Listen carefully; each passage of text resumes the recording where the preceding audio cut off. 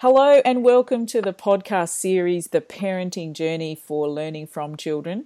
This series is designed to create a space of sharing stories from an open and vulnerable place to support others and to create a community willing to care. I'm Bettina Tornatora. I'm the creator of Learning from Children and I'm the facilitator on the podcast today. And today I'm really excited to be talking to our first dad on our podcast. So I'm talking today with Anthony. He's the father of two amazing boys who are 15 and 16. And when he's not being a dad, or while he is being a dad, depending on how you look at it, he's also busy running work sites for a building company as the foreman, and he's done some work in our businesses, and he certainly does great work there. So welcome, Anthony. Hello, thank you. Awesome, it's great to have you here. So, Anthony, tell us about how you became a parent, what your journey's been like. Well, I was out one night and met a lovely lady, my wife Emma now, and the night we met, she said she had two children, and I was sort of blasé early on, and then we kept seeing each other and got closer, and I started seeing the kids at a very young age. I think Ben was 6 months and Jack was about 1 year old. And had just started from there. So had a good relationship with them, played with them when they were younger, and it was really, really good journey. So I spent a lot of time with the kids and Emma, and then eventually we got married. And continued to grow with the kids. My parents took the kids on, my whole family, which was amazing. And then sort of, I think it was about 4 years ago, 4 or 5 years ago, I actually changed their name into Romano. Because the adoption process was quite lengthy and expensive, so this was a way to sort of have them tied to me. Early on was really, really good. We treated them so well and gave them all my love. And then I hit a patch where I don't know, there was something, I loved them, but it wasn't a full 100% into it. There was something missing, and I couldn't put my head on it. Couldn't nail it. And then as you know, I went and done a workshop at Real Education, Real Man One. And figured out that I was more concerned about it was the DNA side of things. So it was that they had my blood, and it was when I look back on it, it was so minute, not stupid, but minute situation where they didn't have my same love of football and sport and stuff like that. They were, and that I appreciate what they do. And it wasn't until I sat in that room and realised that how there was that 10% of DNA, which is quite silly in the fact that some of the stories I heard on that weekend were from parents that were actual biological, and I treated my two boys better than what the biological parents treated their kids. So it was a wake up calling for me, and when I got home from that weekend, Emma asked me, "What do you think changed your perception or changed that? What was the biggest concern about the DNA?" And I think it really hit when my nieces and nephews were born, and they had that. Everybody was at the hospital. It was all that congratulations. I think I missed that connection there. Yeah.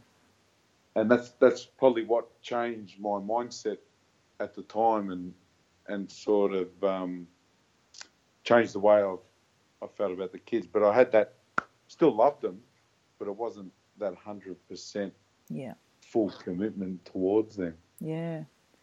It's an interesting thing, isn't it, to most people meet their kids when they're being carried in the mother's belly. Most dads, that's where they meet them. They meet them physically. They watch them grow. And I imagine it must have been quite interesting to suddenly get there and, they're 1 and 6 months old already, and not having, like you said, it's almost like there was a step missing there. And especially growing up in a Italian family, and I wasn't the normal process, put it that way, of a family. And it's funny now, my mum, because we've actually only got she's only got one granddaughter out of 9 out of the whole family. Wow. And she said to me, and you got to choose your grandkids, and you still chose boys. Oh, bless her. It was, they're fantastic kids, and as any parent knows, you go through your stages where you want to tear your hair out. But no, I'm quite lucky to have 2 boys that I've got. They're amazing and they're each unique to themselves. So they've got their different interests, but at the end of the day, they're amazing boys, and I love them dearly. And you mentioned your family there, and you said to me just before we started, that your family really did welcome them with open arms. And that would have been a big step for them. As you said, it isn't the way that perhaps everybody expects their kids to have children. Tell me about that process when you were telling them about, that you had a ready-made family. Yeah, well, it was a very trying time because they didn't agree with it at first. Said I could do better and I didn't need to rush into things, but my parents actually sat down with Emma. Actually, it was like an interview, really.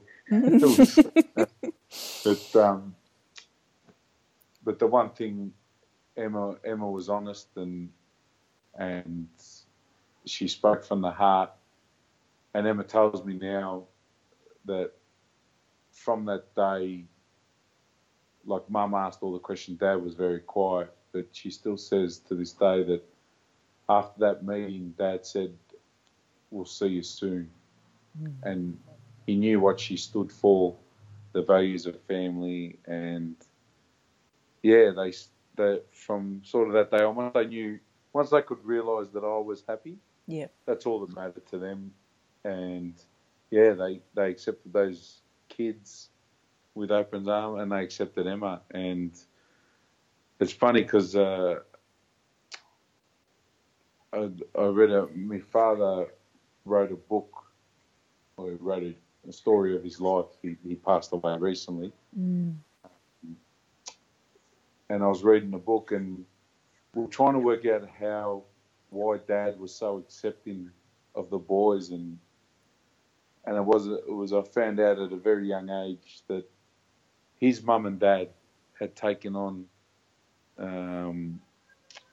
3 of their cousins that were on some hard times. So it actually stemmed from, it was sort of conditioning for Dad to have it in that nature of accepting. Wow. So yeah, it was interesting. Yeah, it's interesting how you learn all these things later in life. What But a yeah, what a beautiful example. yeah, well, and they were, and I'm blessed to have the parents that I've got. You know, they've taught me so much with with the tools that they knew how to bring up kids. Yeah. And now me and Emma have adapted new tools to bring up our kids in the best way we know how, and lead them and encourage them on their journey to make their own life. I think that's amazing, to hear. And I think there's some really powerful learning for people listening in that, your parents had their heartfelt concerns because they were concerned about you and looking out for you. But the way they handled that, to have that awareness to sit someone down and like you said, do an interview. Let's check this person out. But what I really hear in that they were actually giving her an opportunity to show them herself. And, it sounds like she did a really great job of that. But I think there's really big wisdom in that when we have, adult children or we have older children, and they're going to bring people into our lives. Let's sit down and communicate about that. I think that's really powerful. What a beautiful example of how to handle it rather than hiding it or, just bringing someone in but not really accepting them. And we see a lot of that in families where people know that they're not really accepted. So that's beautiful. And it took a lot of time to fully accept, but that as time goes on and as you're aware, Emma can grow on you quite quickly. So she's an amazing woman. She certainly is. And yeah, the family love her, and I love her, and yeah, it's just we're in an awesome place, and I'm quite blessed to have the family I've got. My family and my brothers and mum and dad when he was alive. So yeah. And isn't it, I think it's beautiful, that you found out about your dad and in that history of his, of bringing people on who were on hard times and being accepting and giving and loving to someone who really needed it. And the fact that that's come through you, even though you didn't know about it, I think is just beautiful. What a great example of how we often talk about in our workshops, how we role model without even knowing we're doing it. And sometimes that can be a beautiful thing. So that's just an awesome thing to now know about your dad. So yeah, it is. Yeah, that's really cool. Now, tell me about that time, the process of going through, the adoption process and changing the boys' names over to your name. How old were they when that happened? Geez, I've got to try and think. They were still in primary school, so what are they? Just 16. So it'd be under 12, so something like that. Yeah, it was sort of around that 10, 12 mark. Yep. And yeah. So we had to go to the family courts, and it was probably more a trying time for Emma in that she had to get we had to get lawyers involved to send letters to John to sign over her ex-husband for passports and stuff like that. Like he had to give written consent, which wasn't. He had to be summoned, sort of thing, and he had to attend court. But he was over in England, which was, in a way, was probably a lot easier for me with the kids. Him not being close and actually wanted nothing to do with the boys, which to this day I still don't know how you can have kids and not be there in some form of way for them. Yeah. And not that we've ever said to the boys, we've always said to them that you're free to go to England and meet your father we'll never stop that. Yep. And at this stage, they've got no actual interest in it. They're actually more interested in going to see all my cousins and family in Italy and France, and so it's quite amazing. But getting back to the sort of the court was it was a good feeling for me because I knew I wanted them to have my name. Like that was another part of sort of them truly being my kids. Yeah. Having that Romano name was probably important to me, to the fact that I needed them to be. They were my kids, but yeah. I know it sounds petty, but at least they've got my name as well. Yeah.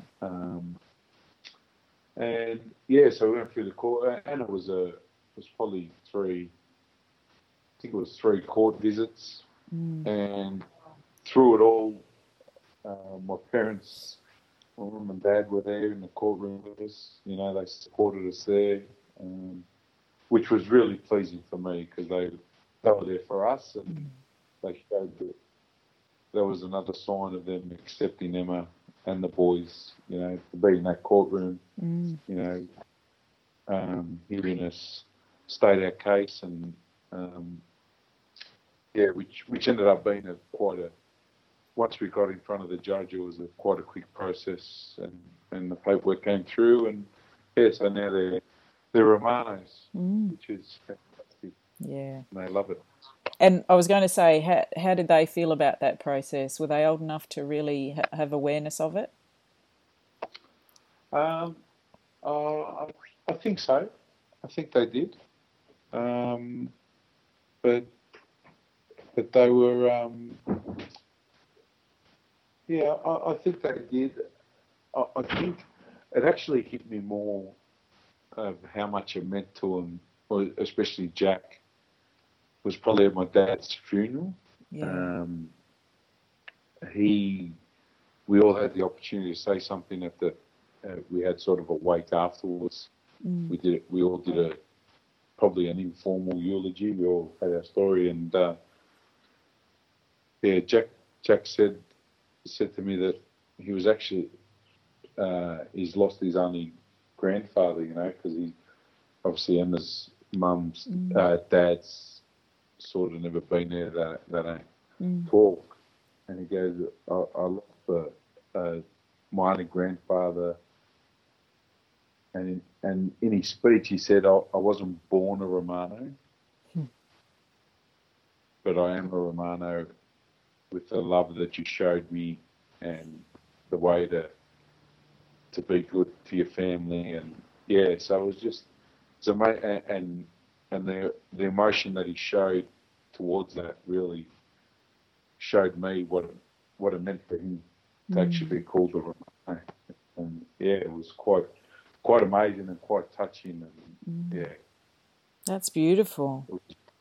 It was amazing. And then to hear my brother actually say, because everybody commented on how well all the kids spoke, and and he goes, just the way Jack spoke, and he was shaking and he was crying, and it was just amazing. Yeah, it was an amazing feeling.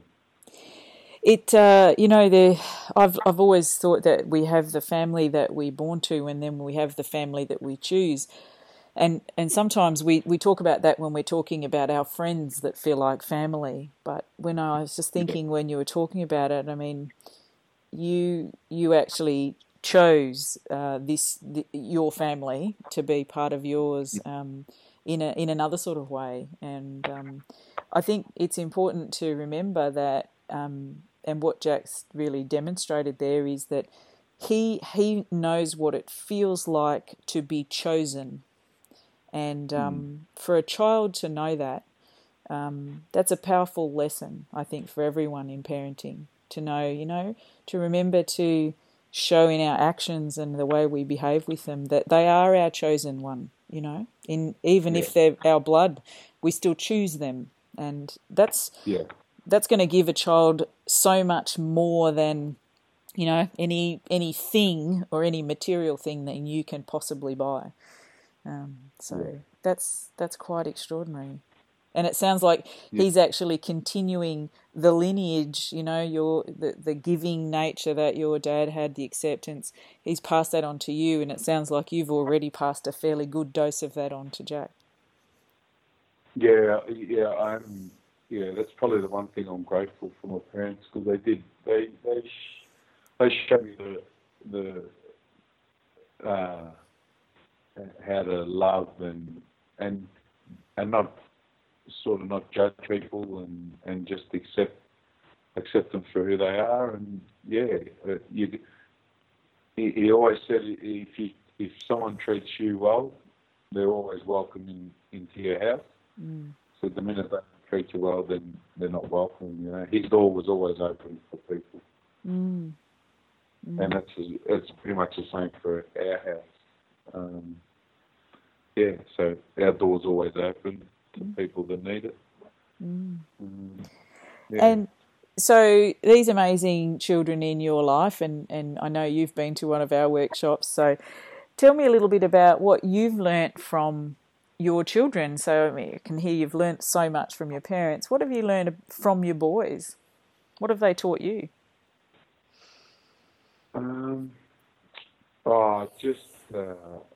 That they just be themselves. You know, they're not fake.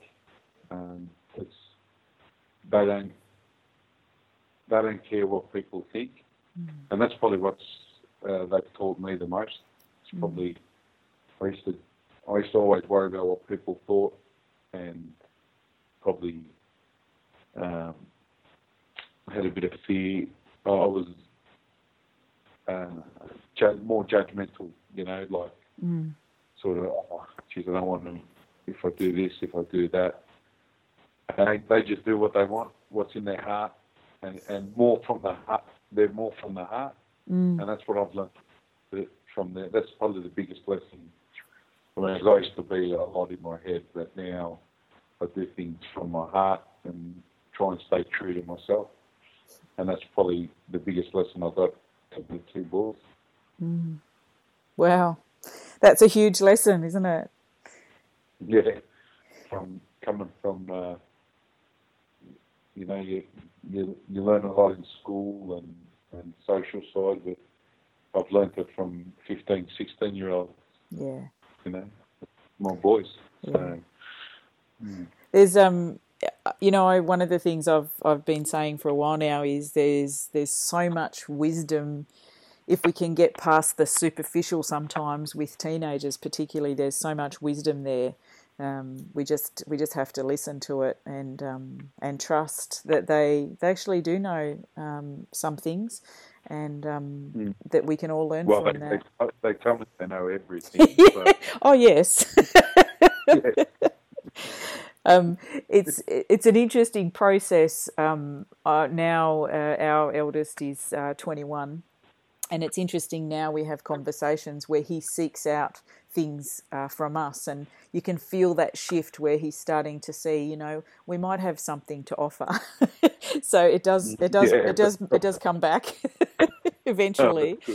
But it's, you know, the reality is they know everything about the things they need to know, apparently. So, right. Yeah, awesome. So if you were looking back now over this whole journey and process, is there anything that you would do differently if you could have your time again? Probably those.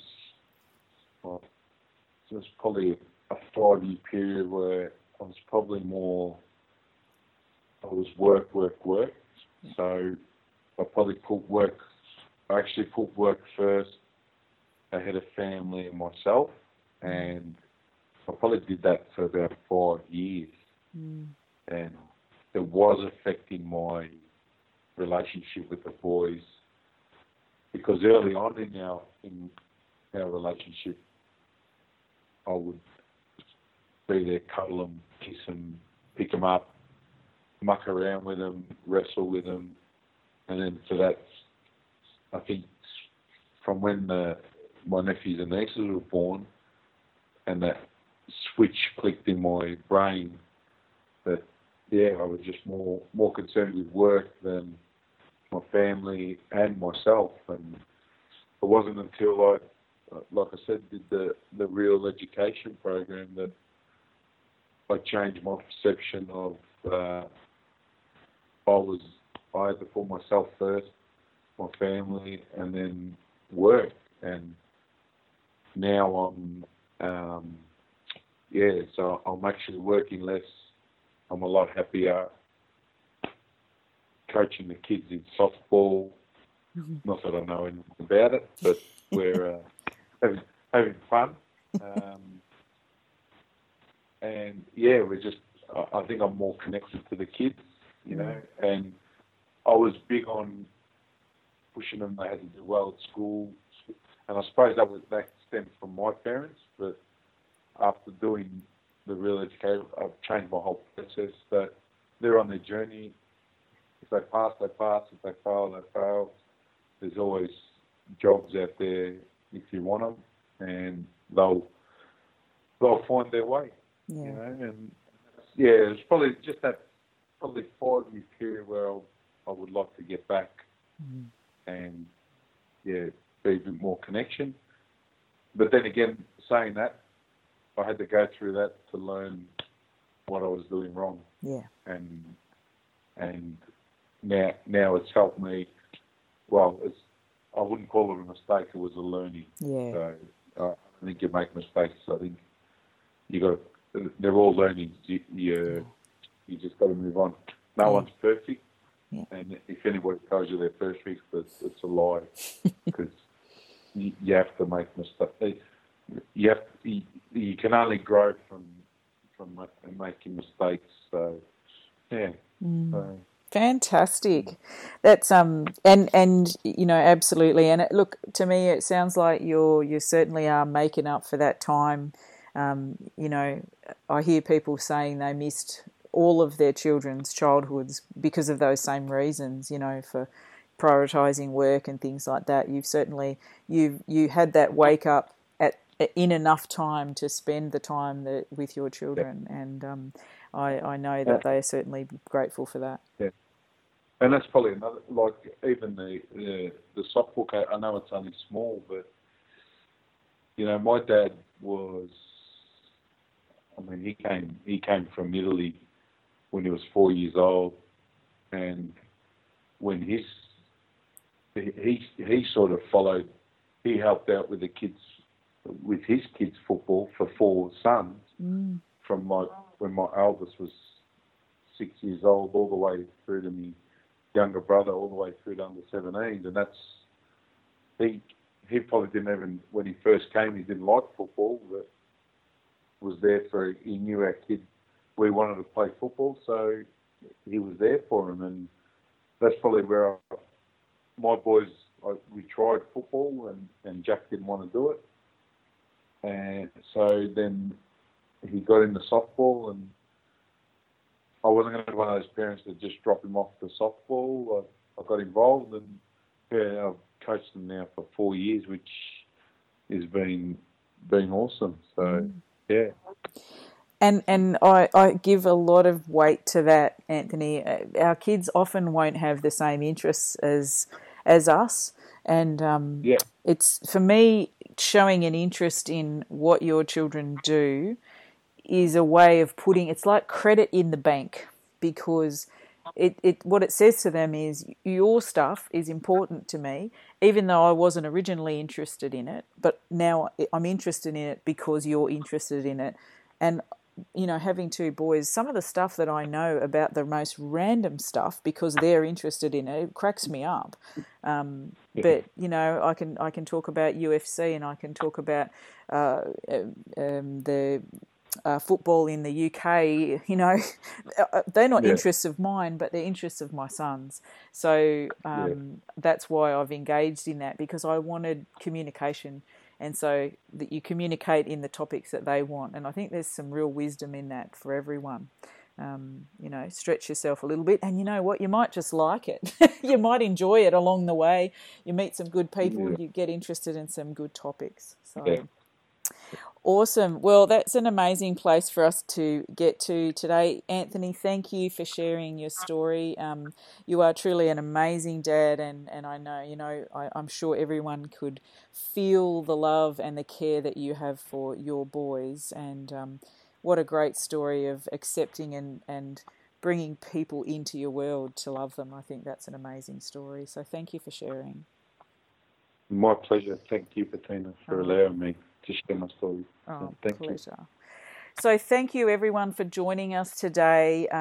For more information about Learning from Children, please go to our website, learningfromchildren.com, or you can catch us up on Facebook or Instagram. And until next time, enjoy the learning.